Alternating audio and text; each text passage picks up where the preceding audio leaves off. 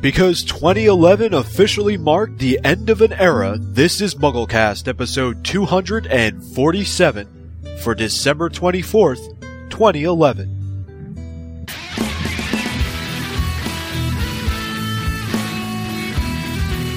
This week's episode of MuggleCast is brought to you by Audible.com, the internet's leading provider of audiobooks with more than 100,000 downloadable titles across all types of literature, including fiction, nonfiction, and periodicals.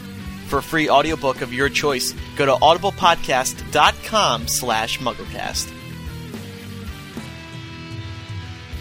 Welcome to MuggleCast. It's our final show of the year 2011, and we're going to send it out with a bang. We have our annual MuggleCasties Awards. Is this the fourth or fifth annual? I can't seem to remember this. I remember looking it up at the end of last show. And you forget already? Yeah, I want to say this is the fourth annual. Yeah, I think that makes more sense. This is the fourth. Sorry, you guys were cutting out there a little bit, but yeah, this is the fourth annual MuggleCast year in review. Cool. And with the MuggleCasties, and it's always fun to get people's feedback and then discuss, the poll results as we've done over the past few years. I'm Andrew Sims. I'm Eric Skull. And I'm Micah Tannenbaum.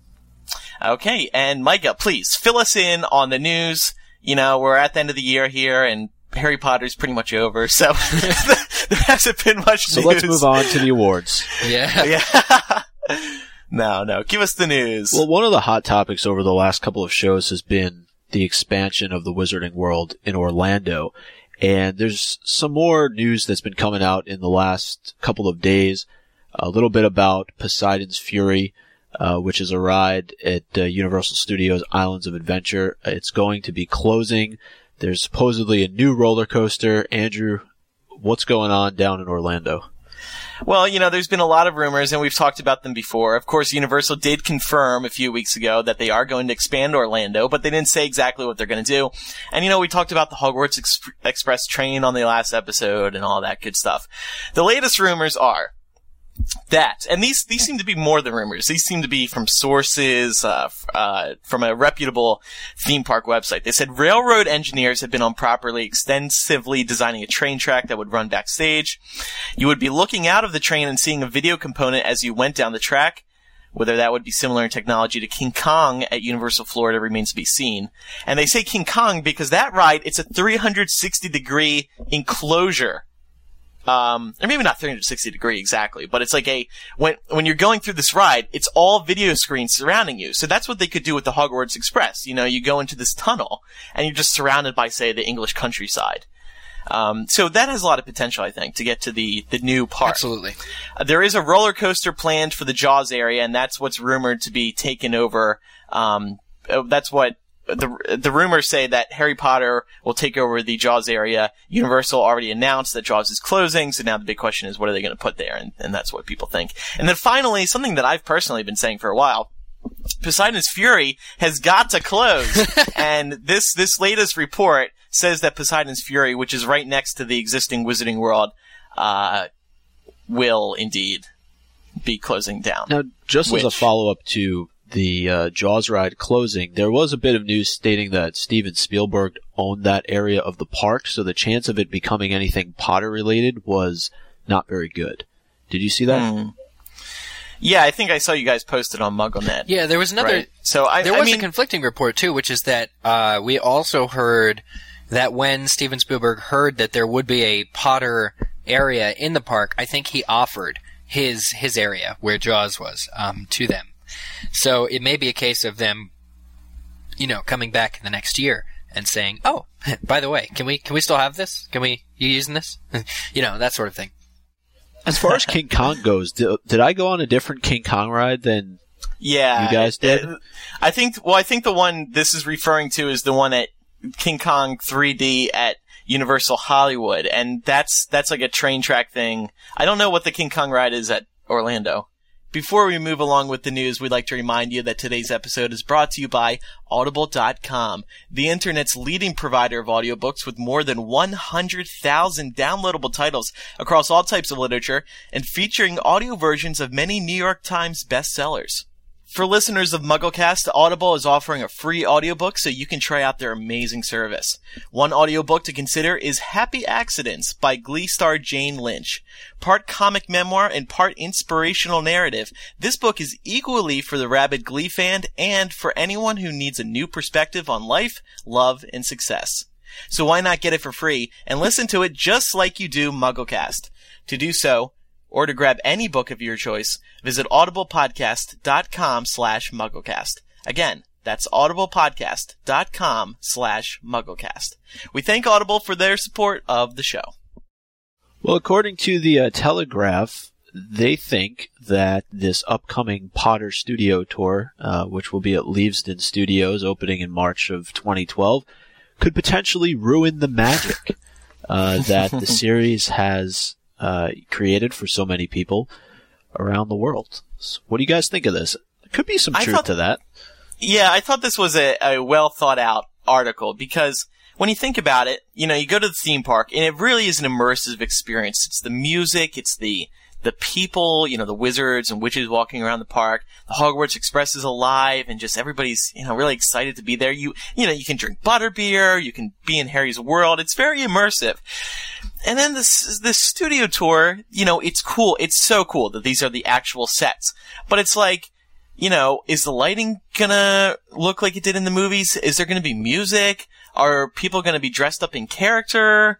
How is this gonna feel compared to the theme park? And I don't know if you're gonna get an immersive feel like you do at the theme park, and I think that may be somewhat of an issue. But again, it is cool that these are the actual sets. Yeah, I agree. I think that, people who have immersed themselves in the series over the last several years or 10 years, I think are really going to go with the intent to just enjoy and to see what the sets have to offer and walking through the actual place where the movies have been filmed.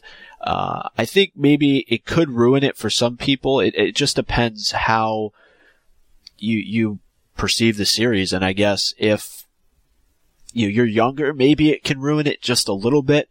If you don't have a full understanding of, but at the same time, I would think if you don't have a full understanding, it would be cool to walk through a place like Dumbledore's office or the Ministry of Magic or any of those other sets. But yeah, I agree with what you said. I think the article does make a compelling argument. Yeah. I think ultimately two different people are going to go, to the park versus the studio tour. I wanted to say it's fortunate that the studio tour is like in backwoods, an hour outside of London, that nobody will see it, or fewer people will go there, to have the magic ruined for them than do attend the park on a yearly basis. But ultimately, I think because of the studio tour and its nature is to show how they achieved, special effects. One of those areas is going to be like the green screen booth, where you can hop on a broom and obviously see how they do that.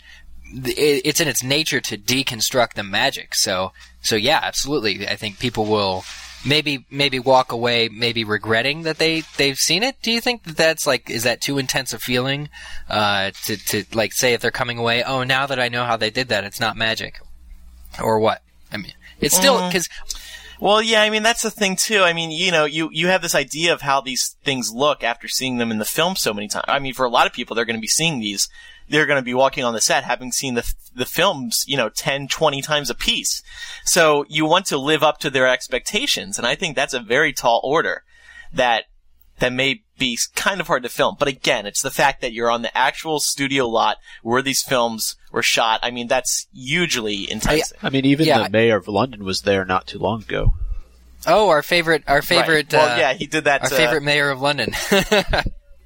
Yeah, that's another related news story. Actually, they announced that Diagon Alley will be there and Gringotts. But I wonder which parts of Gringotts. Is it like just the front? Yeah, I wonder. Or what? Probably. Well, they say that the set will take center stage. Does that mean that it's going to be sort of the focal point of the tour, or is it going to be the first place that you step into once you enter Leavesden Studios? I wonder how they're going to sort of set this all up. Is it going to be telling a story in a way? Is it going to be following the series as we've seen in the films? That's a good question. I think if it tells any story, it'll be the story of how so many people had to come together. The makeup room, the green screen room, the sets themselves. And I think the other thing that's going to be rewarding, I mean, some people might actually come to the studio tour to see that, to see the Great Hall because it's the real Great Hall, but also to then turn the corner and see that it's scaffolding. It's not real stone. The detail on the foam or whatever it is that they use, looks so real in the movies. I think maybe that would be an interest point all in of itself, is that, all of these people forged a huge fakery, as it were, but it's real, but it's, it's not. So, yeah, and just going back to the whole idea of ruining the magic, I think we bring this question up almost every time something else is announced or released, is what's too much with respect to Potter? How far are you going to take it? We did it when the theme park was announced. Now you have the studio tour. The exhibition is touring out there. You have the expansion in Orlando. You have the new park coming in Los Angeles. You're going to say to yourself, when is enough enough? And it just doesn't seem to matter to fans out there, because Potter seems to have such a stronghold still with all their fan base. I mean, I have a few interesting points to make about that. First is that, the different things you can do for Potter are fortunately located at opposite ends of the globe, geographically. So with the exhibition, that's been, able to travel, which is good, a couple months here, a couple months there, and finally it's overseas. It's no longer in North America. So that's good. And then obviously for the London people, there's a studio tour, and for Floridians in particular, but also, East Coasters and the entire Americans, there's the park. So fortunately, I mean, I don't think less and less people are actually doing each and every one of these, things that there is to do. Fortunately, because it came to Chicago, and because, I think Americans are more likely to have done everything so far up until this studio tour, it's going to be really difficult to get over there and do that. So I think it'll be less of a situation where it's like overkill, to some people. And then in terms of like how we view the studios, the other thing is that, a lot of these are coming from different areas, so Leavesden obviously, or Warner Brothers, saw the potential to create this, studio tour, but somebody completely different, said we got to do this exhibit. Somebody completely different said we have a theme park and there's room for a Potter, section of that. So it's not necessarily that, there's one person milking all, everything they can out of the series. And considering that Deathly Hallows doesn't look like it's going to get an Oscar anymore, which is my speculation, it'll be good to see that there's some way of showing the massive work that went into the series, because I don't think the Academy is going to grant the producers and directors their wish of finally recognizing what a feat these films were. I think the studio tour is the only thing that's going to do that in the end, which is sad, but it's what it is. All right, well, switching gears here a little bit, it was announced earlier this week that Dan Radcliffe will be hosting Saturday Night Live. It's Saturday Night Live! Daniel Radcliffe! With a bunch of Harry Potter skits! It comes on the heels of him being named the Entertainer of the Year by Entertainment Weekly, and it seems as though it comes at the appropriate time, though. He'll be heading off Broadway, right, in the next couple of weeks. So yeah.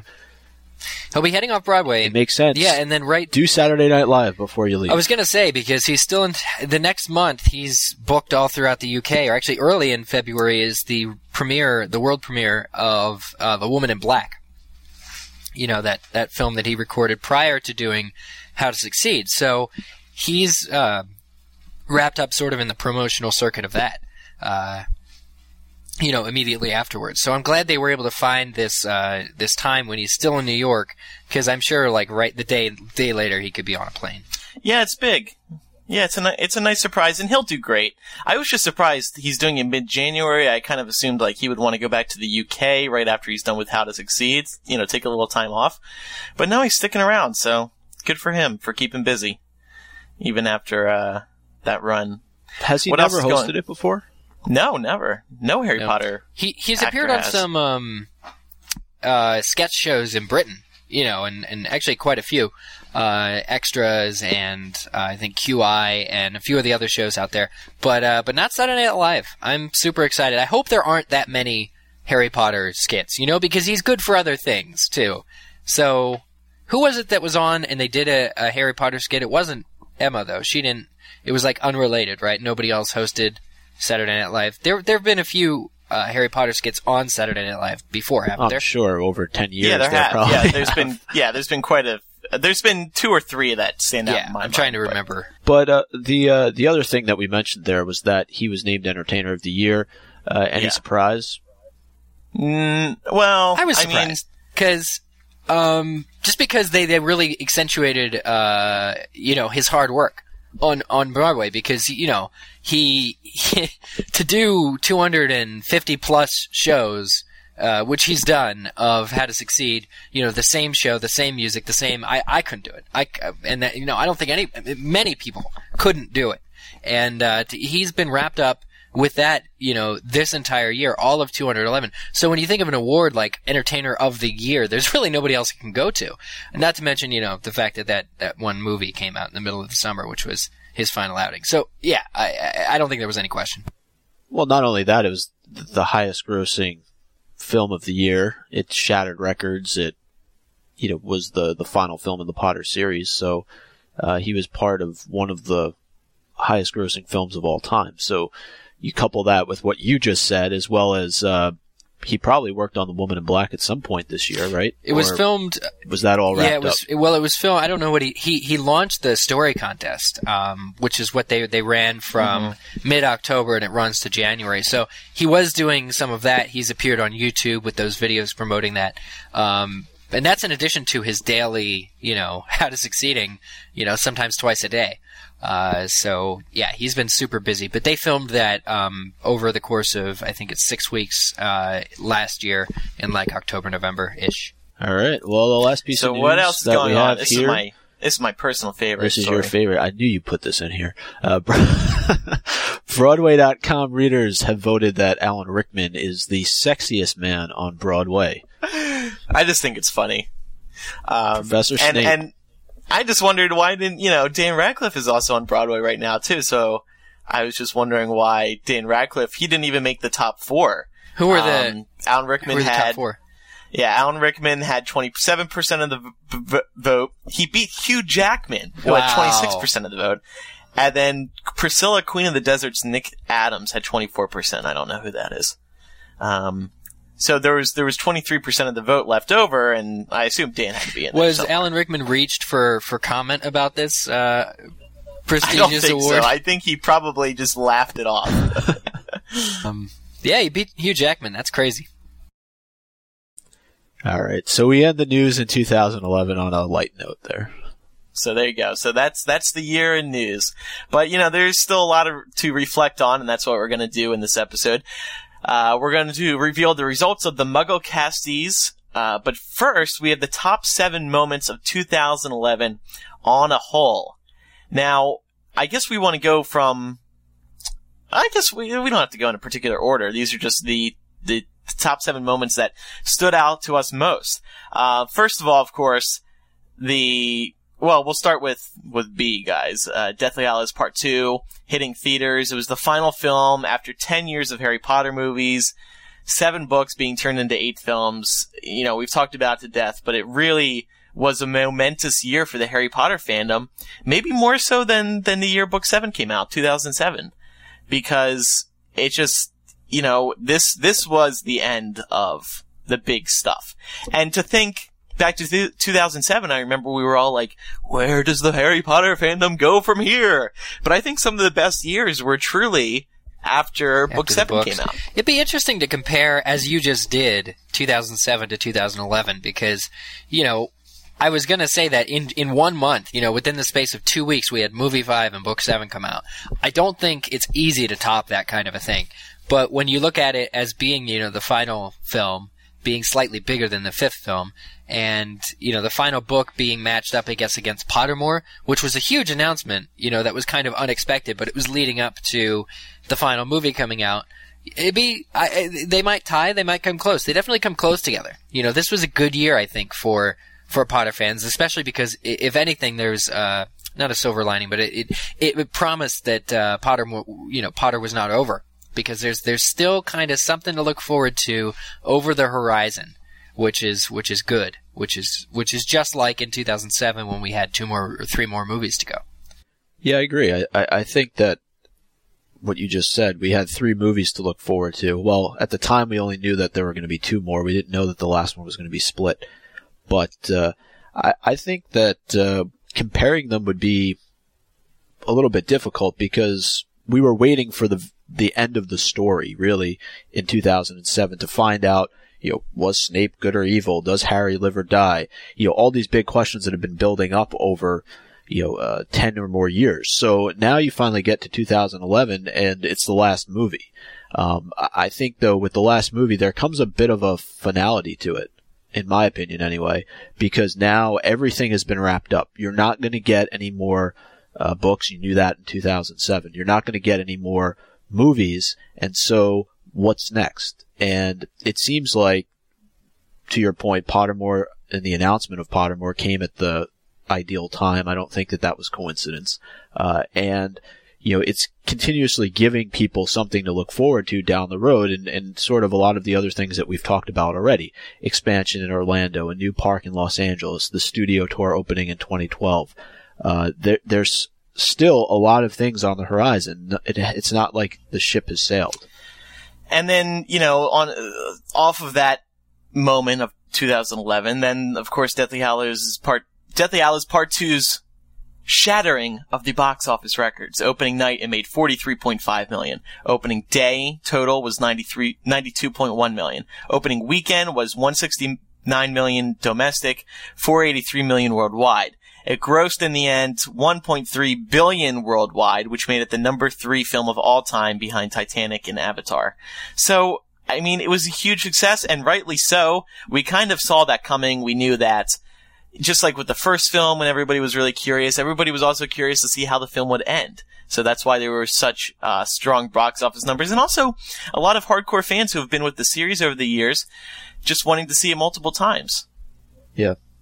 I think I saw it 3 times, and you go back to Order of the Phoenix, how long did it take me to see that movie in the theaters? That was strange, yeah.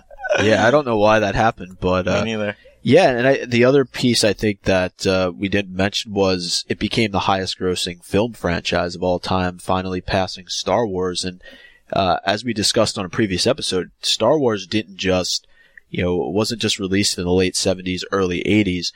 It had the prequels that eventually came out, but it also had the episodes 4, 5, and 6 re-released in the late 90s. So you're talking about 9 films, really, compared to Potter's 8. And I think it speaks a lot for the series as a whole. It's going to be interesting because I think that as more and more of the James Bond movies continue to be released in the future, I think eventually it's going to catch up to it, but Potter kind of stands alone. Do we know by where the itself Bond right is at? now. I mean, there were 22 official films for the Bond series. Are they not anywhere near that currently? Or has nobody put that list together about how much those movies have grossed? No, I think it is in existence somewhere. I know Potter passed it several years ago. I just remember a post being made. I think it was Andrew who made it.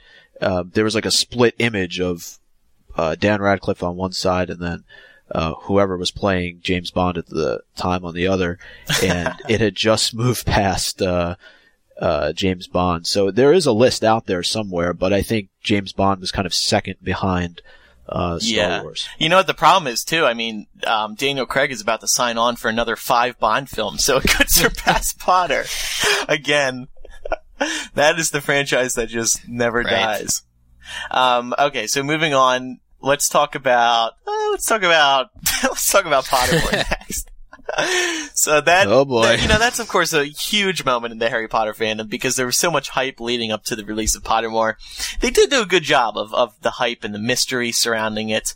They had the various fan sites participating, and we learned each letter of Pottermore. It was kind of the classic, clue hunting that you had to do back with J.K. Rowling's original site, jkrowling.com. And, everybody knows how it went. It launched in beta. It was kind of a mess. And now it's still not open to the public. And, what do you guys think overall about Pottermore? Putting all the negativity aside, let's all say something good about Pottermore. What did it do for the fandom, right? It added a spark to the fandom, right? It really did come at the right time, and as I said earlier, I don't think it was by coincidence that it was announced right around the time that the last film was going to be released, because it gave people something to be interested in beyond Deathly Hallows Part 2. And I think that if you go through the experience, I think there was a lot of excitement because Andrew, you just spoke about how you had to do the clue hunting, even though it was hacked and somebody got the name out there relatively quickly. There was that excitement about something related to Potter that fans hadn't experienced for a number of years. And you go on, you find out this name, and then you had to go through the whole process of becoming a beta user. You had to make sure that you found the clue at the right time, and you had people staying up to all weird hours of the morning all across the world. Yeah, that wasn't fun. And yeah, exactly. But I think it was fun in some way because, that there was an excitement about what this was going to be. What was it going to provide fans who had not had anything really since Deathly Hallows was released in 2007. I guess you can include Beetle the Bard, but I don't really think that book counts. So it's been 4 years since we've had anything. And the experience overall, I think we've talked about it enough. I'm not going to go into it. But, as far as getting backstory and getting that information that everybody who's been a fan of the series wants to know more about, I think that it does that. And, it's going to be interesting to see in 2012 how much more new information J.K. Rowling releases through Potter. And I know a lot of people, too, that, as you said, they compared the experience of finding the clues for Pottermore to being like it were back on her website, during the heyday before all the books had come out. And what Pottermore did for me, I think for a lot of other people, was since it had been 4 years since we really had any direct content from J.K. Rowling, it really convinced me that she still cared. Because to announce Pottermore, to start Pottermore, start this team of people to work on, this several year project, whether it's 5 years, whether it lasts 7 years, however long it is, to start something like this and then to announce it and to go through all the trouble of making it and doing it and providing this content, it just shows that she still cares about Potter. And that is something, not necessarily that I questioned it, but because nothing, including her own Twitter, indicated that she still cared, it was very comforting to see that J.K. Rowling, J.K. Rowling still cares about Potter. She still wants to interact with its fans. And that was the biggest, moment, for me about the whole thing. Okay, now moving on. The Wizarding World expansion announcement. That was something else that was a huge, the build-up. There was a lot of rumors leading up to it. Like we said earlier, there's been a lot of rumors, particularly over the past few months, and they sort of picked up. And that's going to be exciting because, again, now the theme parks are a huge aspect of the Harry Potter fandom. And it seems like they have really big plans for this expansion. They know that Harry Potter is a huge success now, so they can really, it seems like they're going to basically double the size of the existing park, and that's just going to be wonderful. Yeah, so. Harry Potter HP has proven to be bankable. Who knew? Well, I think too, do you think, it's not just Harry Potter fans who are visiting the park, which is the cool thing, is that, other people, non-fans, are going in and getting kind of educated as to, the little nuances of British culture, or even if it's not that British and it's more, magical, still they're getting an education by going into the theme park, which is really, they're getting schooled, as you said. And on a related note, this is even more recent. Well, actually, they were announced at the same time. The new theme park in Hollywood. Hogwarts is coming to Hollywood. And again, it's just great. You can see it out your window, Andrew, as it gets Hollywood. built. Yeah. You're going to be able to do. I felt like do a Oprah time-lapse thing. The time-lapse, yeah. No, but it's, again, it's just going to be really great for the fans, and having a West Coast location is going to introduce a ton of new people who otherwise would never get the opportunity to do this. There's a ton of people living on the West Coast who would probably never think about going to the East Coast to a theme park because there are theme parks already here. So that's another, and it's a good sign for the future of Harry Potter parks around the world as well. I know in the Wall Street Journal article that originally leaked this information, they said if Hollywood was also a success, they were going to look into adding parks around the world. So It's awesome. Good news. And, let's see. The studio tour. Now, this is something we also talked about earlier. But again, big announcement, and it's England's finest, Harry Potter attraction now. And it's at the studio where Potter was recorded. You know, actors reported there daily to film these things. The other cool thing about it is that it's opening in March of next year. It's not 4 years away, as is the Universal expansion. You know, this is something we're going to see a return on a lot sooner. And by return, I mean a return on our excitement for it. You know, because we can go there. Tickets are already, you know, on sale or made available. And it's gonna be something really tremendous. Yep. I mean, like you said, Andrew, we touched on it a lot earlier, talking about what the pluses and the minuses are, and whether or not it's going to kill the magic that a lot of people have for the series. But I think it's going to be really cool. And just listening to what a lot of the actors and even the producers have had to say about opening it up to the public, I mean, they seem really pumped, and they really like the idea, I think, especially Warwick Davis. He said he might even do tours there, you know, in a joking way, I'm sure. But, you know, to think, I guess, as being an actor and actress, to have the ability to go back to those sets pretty much any time that you want. I'm sure that they don't have to pay for admission there. So, you know, just to go and revisit that any time that you want has got to be a pretty cool experience. That is cool, yeah. Especially, you know, when you have grandkids, you know, Dan Radcliffe can take his kids back and be like, look what I used to be a part of. Yeah, yeah. And finally, Harry Potter Home Entertainment Celebration. This was, in a way, the first ever official Harry Potter conference, so to speak. I mean, it was a multi-day event in Orlando around the release of Deathly Hallows Part 2 on DVD. And it was also Warner Brothers' way of kind of sending off the series. Once again, I feel like there's been a lot of send-offs this year, but this felt like the most final of them all. Eric was there, of course. Eric, do you think they'll do these in the future? Maybe more home entertainment celebrations, or just more multi-day park I don't know. That's a good question. Ones? This seems pretty. It didn't seem like it. It didn't feel like the last one. It felt really well done, though. I think it was bigger, kind of a bigger send-off than I thought it would be. Actually, you know, they had several events planned, not just for, you know, the press, but also for the public, you know, in terms of Q&As.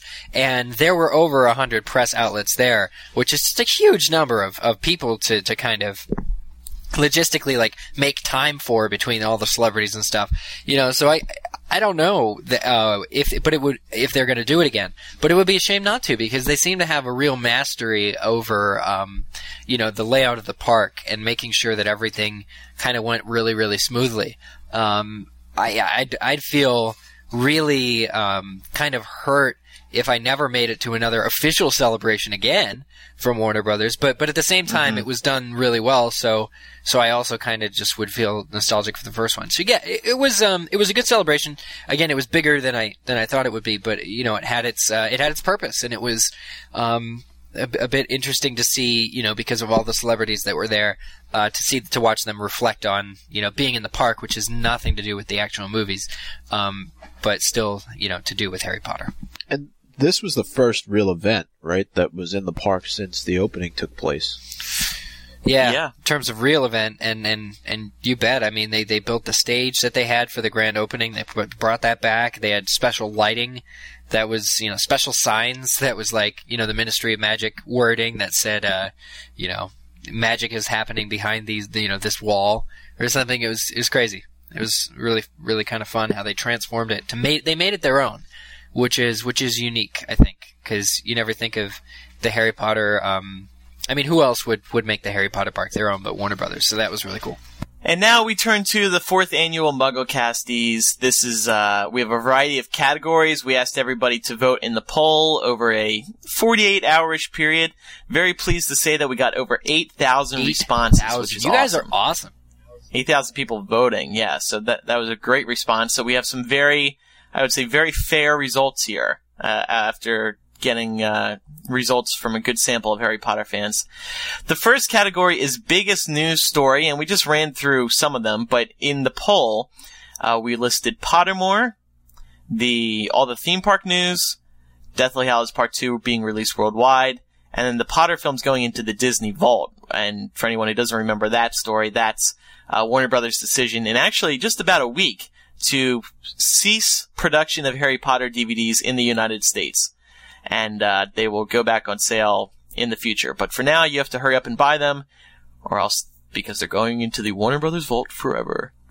So anyway, the winner, with 47% of the vote, biggest news story is Deathly Hallows Part 2 released worldwide with 47% of the vote.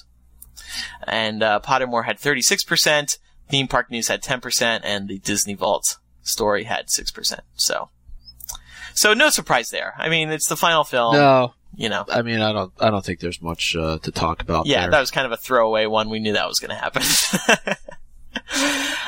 Next category is biggest impact on the Harry Potter fandom.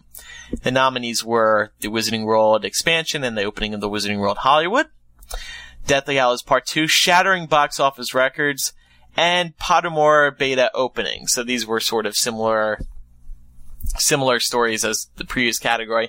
And the winner of this was, with 49% of the vote, Deathly Hallows Part 2 shattering box office So records. in terms of impact on the fandom, like what impact did that news story have on the fandom? I guess it meant that... Well, I think it's a good send-off. It shows that Harry Potter, it made it through 8 films very, very successfully. It didn't drop off, you know what I mean? It wasn't like the more films came out, the worse it did. It was great to the very end. Okay, that's a good way of seeing it. I understand. Yeah, I was surprised Pottermore did as well as it did in terms of having 29%. Well, I mean, I think it is a big Yeah. deal for that reason. You know, it may not have been fully realized yet, you know, this year, but it's a promise for the future. Or you could argue, though, that you're surprised it didn't do better. But maybe all the negativity surrounding the beta launch caused it to I not think that's do as probably well. what happened, which is interesting. We have to stop bashing it, give Pottermore a chance to come back and be the biggest story of 2012. Mm-hmm. So next category is Best Returning Actor for Deathly Hallows. So these are the Part specific 2. movie awards. And going back to, just as a reminder, because the past few MuggleCasties, we were blessed every year with a new film to sort of talk about. You know, in 2007 we had movie 5. I guess maybe there was one year where we didn't. But when there was a film that came out that year, we've done sort of specific Best Actor, Best, Scene, that sort of thing, awards. And these are those for the final Harry Potter film. The nominees are Dan Radcliffe, Michael Gambon, Alan Rickman, and Ralph Fiennes. The winner was BroadwayWorld.com's sexiest man alive, Alan Rickman, with 70%. 70%. Wow, 70%. That surprised me. Was that because he died? Best returning actor. The way I view that category too is like which of all the returning actors, which actor really stood out in this latest film.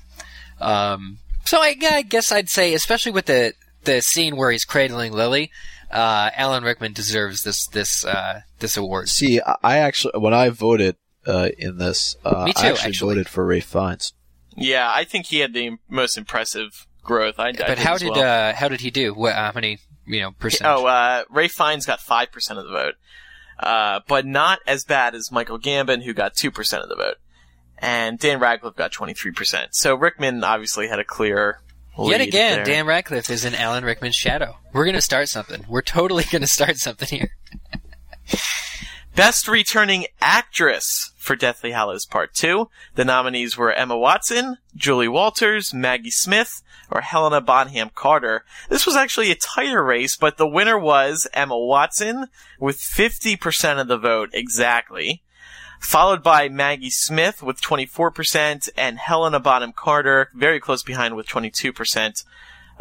Only about 100 vote difference between those two.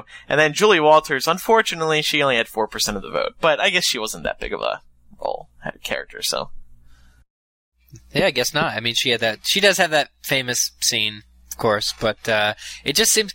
But that's interesting how Dan Radcliffe got 23% of the vote as Best Returning, but Emma Watson got 50% of the vote as Best Returning. I think it's a real vote I mean? of confidence on Emma, or rather satisfaction, between the fans and what Emma did in the last film. Next category is Best New Character from Deathly Hallows Part 2. The nominees were Griphook, played by Warwick Davis, Aberforth Dumbledore, played by Kieran Hines, the Gringotts Dragon, played by himself, and the Hogwarts statues, played by themselves.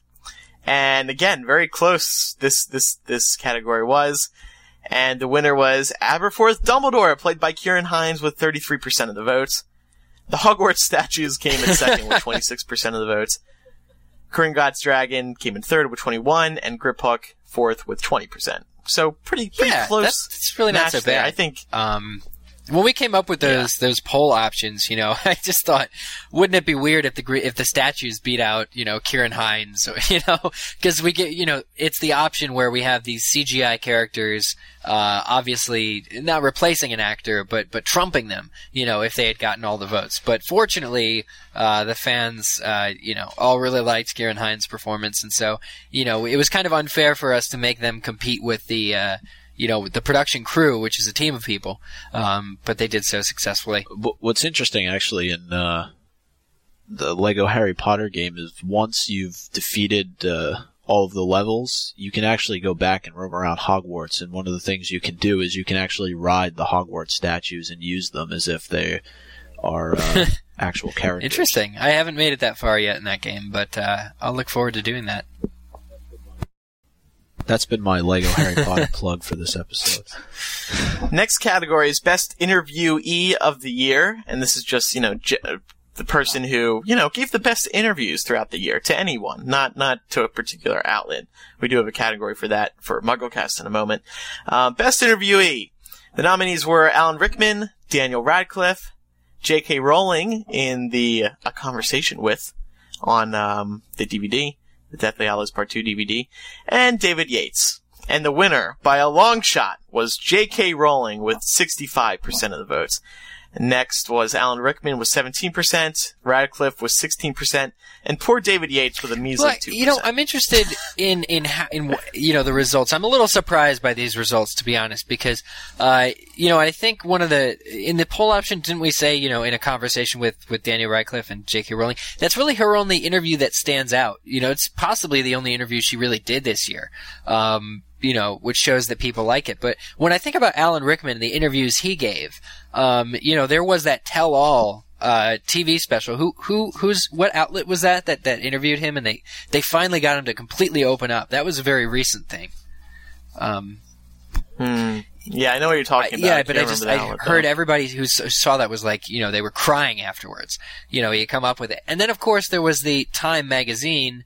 Was it Time? Or no, it was Entertainment where they traveled the globe to meet all the. Oh, that was Empire magazine. That was something in the UK. But for that, Alan cool. Rickman, and I consider that to be kind of an interview where he wrote that letter about we've just wrapped or something, and I'm very emotional. So I thought as a standout person. To be forthcoming in interviews, Alan Rickman has the most improvement. By far, I think, because, he was keeping very silent about the whole thing while the films were in production. And finally, he just let it all out in a series of interviews this year. So I did vote for him. But obviously many people, just were so happy to see, J.K. Rowling, talking about Harry in that video. And probably the person who was interviewed the most out of any of these was the one who got the fewest amount of votes. Do you think? David Yates? Yeah, and I actually thought he would do better because when he does do interviews, they're always pretty interesting because you get a lot of good behind-the-scenes info, given that he is the director. So, I think... Just think anytime you throw J.K. Rowling in a category... Well, I hope that's true for the J.K. Rowling Award coming up. Yeah. All right, well, moving along, next category is Most Interesting Potter Star on Twitter. The nominees were Warwick Davis, Jesse Cave, Ivana Lynch, Will Dunn, Tom Felton, and Emma Watson. I'm impressed by the winner actually here. The winner was Ivana Lynch with 44% of the vote. And, rightly so. She's a very honest, fun person on Twitter. And I think people appreciate that. Tom Felton got 33% of the vote, and he too is pretty honest, but I think Ivana's just a little more fun and real. Emma Watson had 15%, but she's usually just promoting stuff. She's not really, she's not saying what she's been up to. She doesn't use her Twitter the way she should. Yeah, I want her to be more open. Me too. And who else was in fourth place? Fourth place. The rest all did very bad. Warwick Davis had 4%. Jesse Cave and Will Dunn. I like following Warwick a lot. But I think on the whole, Ivana, her tweets are the most memorable, I think, this year. I mean, when she got into Pottermore and was sorted into Gryffindor, I mean, I still remember those tweets. They were hilarious. And I think even more recently, just a couple weeks ago, she was like in traffic on the LA freeway and tweeting about it, and it was just hilarious. Yeah, stuff like that. Yeah, she's actually tweeting about her life. That's what's cool about her, I think. Next category, Best MuggleCast Interviewee of the Year. Now, all these nominees we have had on the show, thanks largely to Micah, who did a good job organizing and conducting these interviews. So I win the award, yes, right? you win Best MuggleCast Interviewee Organizer of the Year. Absolutely. No, but the Best MuggleCast Interviewee nominees are David Yates, Oliver Phelps, Will Dunn / Arthur Bowen. They were in the epilogue, by the way, and Ivana Lynch. And the winner was, with 43% of the votes, Ivana Lynch. And of course, that was our interview with her at LeakyCon. Again, a very fun interview. Who's the second place? 30%. Second place, Oliver Phelps. Third place was David Yates with 22%. Will Dunn, Arthur Bowen with 5%. No kidding. So, all in all, though, a good batch of interviews. Yeah, considering that I conducted 3 of them and I was there for the 4th at LeakyCon, I don't know. I disagree with the outcome really? a little bit. Yeah. What would I you would say the best overall interview was probably with Oliver Phelps. Yeah? Why is that? Just information-wise? Yeah, no, I thought it was just a good conversation. It was kind of a very relaxed talk, and it felt as if it was just 2 people having a conversation with each other, as opposed to the David Yates one was a little bit more scripted.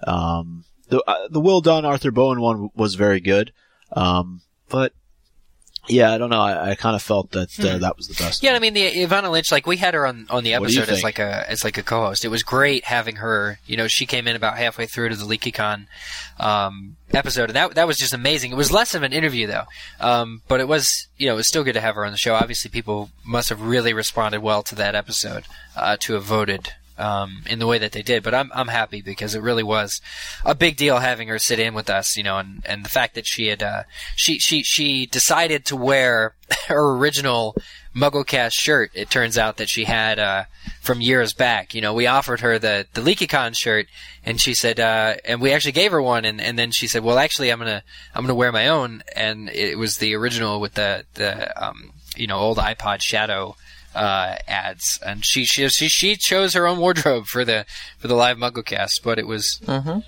So what you're saying though is she actually listened to the show years ago and was a big enough fan to order a t-shirt. Yeah, that's what I'm saying. So we were really just flattered, really honored that she had decided to make effort to be on our show. We'd love to have her back, of course. But yeah, so she won this category. Great going. Next category is J.K. Rowling's best moment of 2011. The announcement of Pottermore, the interview with Dana Radcliffe on the Deathly Hallows Part 2 DVD, the heartfelt speech at the Deathly Hallows Part 2 London premiere, and finally her 2 tweets this year on Twitter. Which were the same, by the way. Did she retweet herself? Is that possible? Did you do that? Yeah, they were the same. It may be possible. And the winner was, with 59% of the votes, her heartfelt speech at the Deathly Hallows Part 2 London premiere.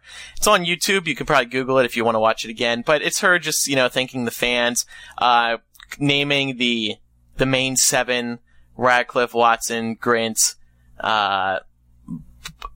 Wright, Lynch, Lewis, Felton. I think that's 7. So it was a really heartfelt speech, and Radcliffe, Rupert, Dan Rupert and Emma were all behind her, like, crying, and it was a pretty epic moment. I have to admit, it was very, very impressive. That's when it hit me that things were over. What did she say at the very end that people latched on to?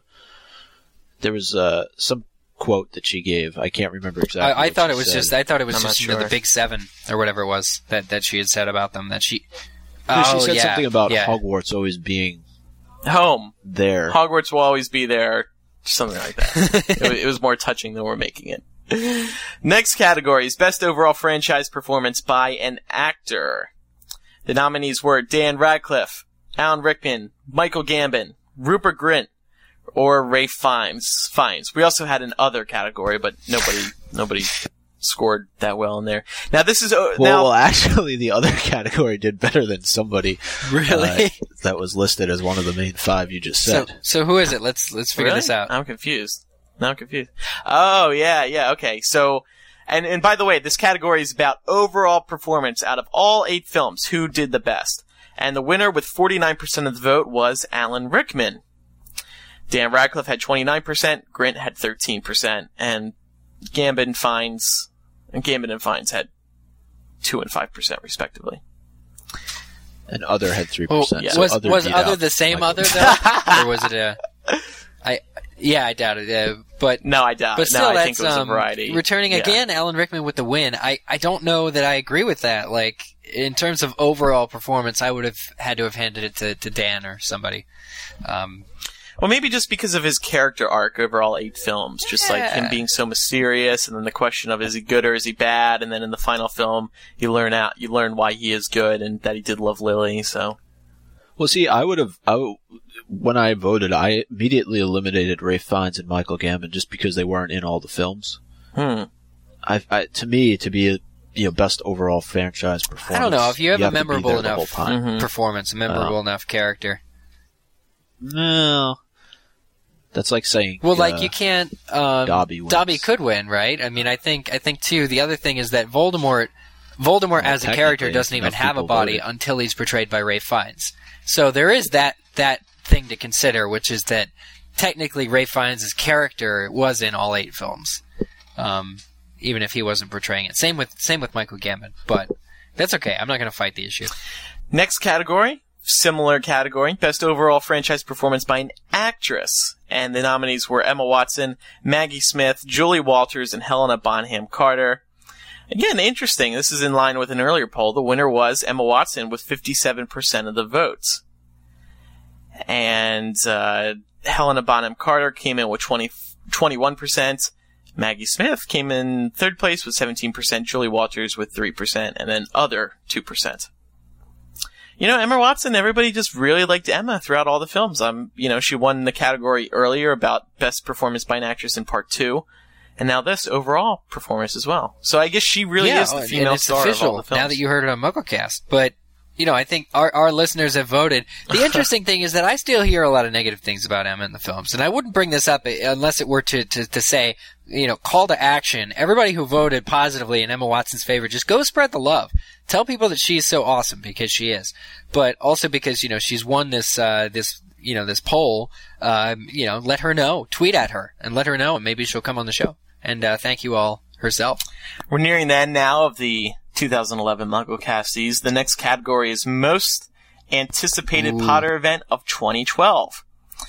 The nominees are more information about the Wizarding World Orlando / Hollywood, Pottermore's official launch, the opening of the Warner Brothers Studio Tour London, the making of Harry Potter, and Deathly Hallows Part 3, Voldemort's Revenge, which I did not know about until I read this poll, so it was interesting. But the winner was Pottermore's official launch with 39% of the vote. 27% of the vote, unfortunately, was thrown away with the Deathly Hallows Part 3, Voldemort's Revenge. And in 3rd place with 20%, or realistically, it was actually 20%, or it was actually 2nd place, opening Warner Brothers Studio Tour London. And then 4th place was, of course, more information about the Wizarding World parks. Okay. No, so that's good. I mean, I guess there's quite a few people who still really want to see, who still aren't inside Pottermore.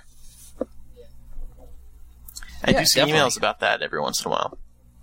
And then finally, the J.K. Rowling Award. Now each year we bestow this award on the person who exemplifies J.K. Rowling-like qualities: great writing, beauty, passion, cleverness. All things you would say about Ben Shane. Yes.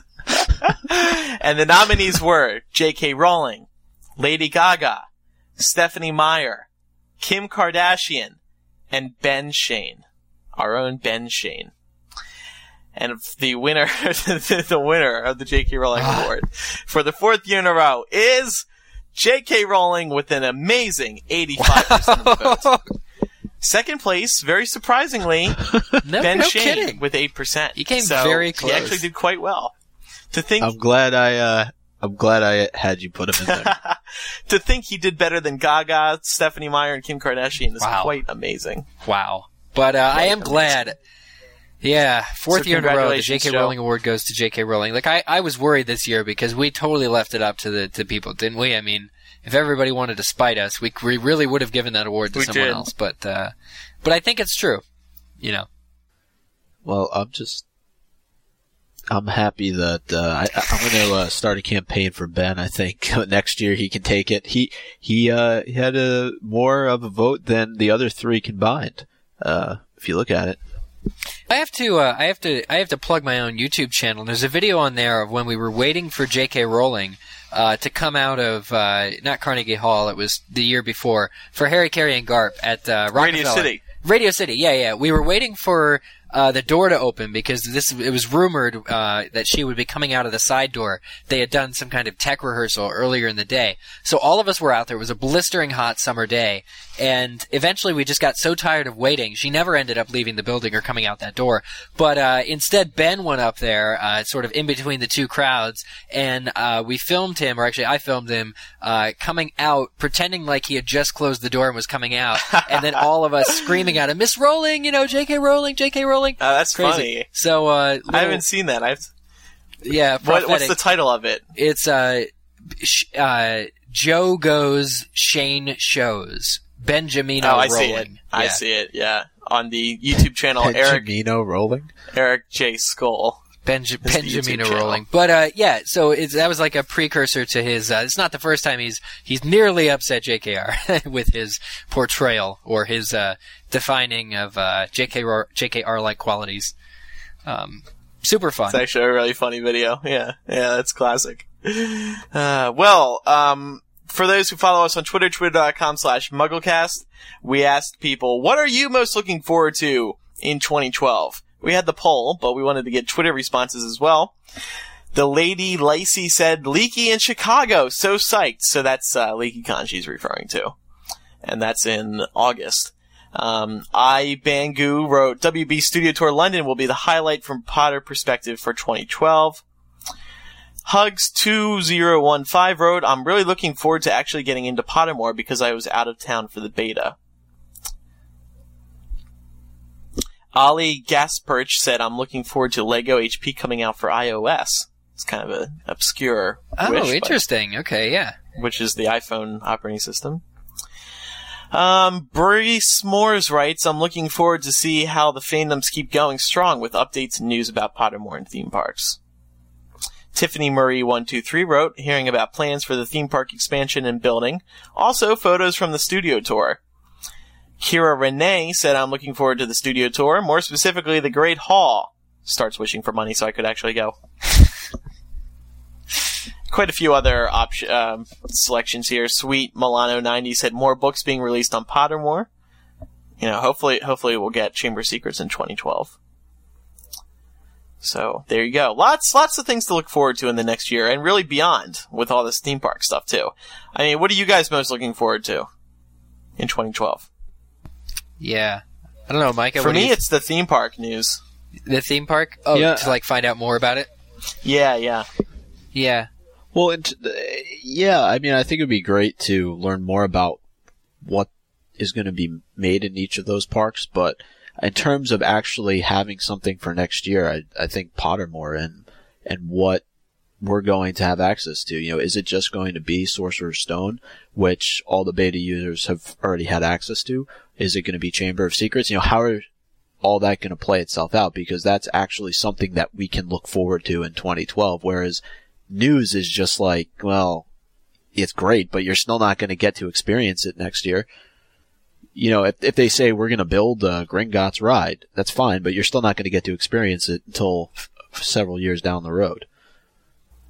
I'm looking for something that's actually going to happen. Which will be Pottermore. Yeah, I'm interested in Hopefully, finding out. I mean, yeah, I mean, like you said, is it going to be? Will we get Chamber of Secrets? Will it just be Sorcerer's Stone? Will it be the same Sorcerer's Stone that beta users saw, or will it be, improved and with more content?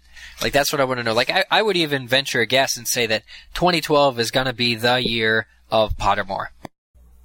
They're going to finally, I'm going to Yeah, hope. I think that's a fair assessment. I'm hoping because, and this is, I would hate to be proven wrong, but I hope that they can, at some point in 2012, get their act completely together, officially launch the site, because it's been rather delayed, these past few months, and to actually just really launch it, have a really strong response, renew sort of the fans' faith, who've been like turned away, or anything. I have complete confidence that they can totally impress us. So I'm looking for 2012. To answer your question, I'm looking forward to Pottermore, and I hope that it's the year of Pottermore next year.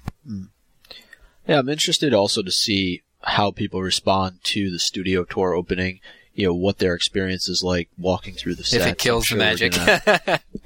Yeah, exactly. Is it going to kill the magic, or are people going to walk away with something that they've been looking forward to doing for, 10 years since the movies first were released, to have that ability to walk through the sets? And somebody put J.K. Rowling's next project on here. I think, unless you're not counting Pottermore as her next project, I mean, what else could she possibly be working on? It seems like we have this question every freaking year. Well, it's because maybe this will be the for year. her? 3 years ago, when she started her Twitter, all she said was, "I'm working on stuff," and then we still haven't heard what that is. So, but I think it's possible, certainly, that we could learn about what her next project is in terms of actually writing. This is most likely stuff that's on Pottermore that's been stuffed away in a box in a room in her house somewhere that has already been written. We're talking about an actual book being released, possibly by her, or something else that she's been working on. So, I think it's about time. It'll be, 5 years fully since, Deathly Hallows was released? Yeah. Well, we say that every year. It's about time. It should happen this year. Yeah. Well, we will And truly anything see. else? No. Anything else? I mean, the 8 film super collection. Yeah, but that's all be small released. stuff. I mean, that is something. And have they done Ultimate Editions yet? Nope. For the last 2 films. Yeah, so that's those else. are to look forward to. Also to look forward to is the MuggleCast website, MuggleCast.com. It has everything you need. We recently updated the transcripts. They are all pretty much up to date. Well, we're close. We have 243, 244, 245. wow. Quite a few in there, And everybody... Yeah, I do have 246. I just haven't posted it yet. Okay. I want to give people time to listen to the episode Cool. before posting the transcripts. Amping up some demand there, Micah. Yeah, we're slowly filling out the database there. All of them are listed. Not all of them are linked to yet, but they're doing a great job, led by Tracy. Cool. Who's sort of taken the reins and done a great job in terms of getting us caught back up. And hopefully within the next few weeks, we'll be caught up, and every show you could possibly want to listen to in written form. So I guess any show you want to read instead of listen to us talk, you'll have the ability to do that. So they do a great job, and we can't thank them enough for it. Mm-hmm. Yeah, watchability of it all. I can Yes. Google Thank you. everything. Yeah. Thank you to the transcript team. Also there, you can click on contact to send in some feedback about this show or any episode that you hear, and we may just read it on the next show. Also, you can find links to our iTunes page where you can subscribe and review us via iTunes. You can also find our Twitter, which is twitter.com/MuggleCast, and our Facebook, which is facebook.com/MuggleCast. And finally, the fan Tumblr, MuggleCast.tumblr.com. Filled with lots of pictures, new and old, from over the years. There's a lot of obscure stuff. Yeah, we'll have more holiday. I have some holiday I love photos it. I stumbled upon of us at different, like a Christmas party. I'll probably submit to there. It'll be cool. Will. It's all fantastic. But wow, Thanks. Yep, another year of MuggleCasting. Good job, boys. So we will officially at some point next year be that lucky number 7 years old. oh wow, that's something to look forward to. 7 years. That's scary. It is. Actually. It's very scary. Thanks everyone for sticking with us for another year of MuggleCast. We'll be back next year with more episodes and more fun, more Harry Potter, and more magic. From Hypable.com, I'm Andrew Sims. From MuggleNet.com, I'm Eric Skull. And from MuggleNet.com, I'm Mike Atanabel. We'll see you in the new year for episode 248. Feliz Navidad! Happy holidays, everybody. And happy 2011.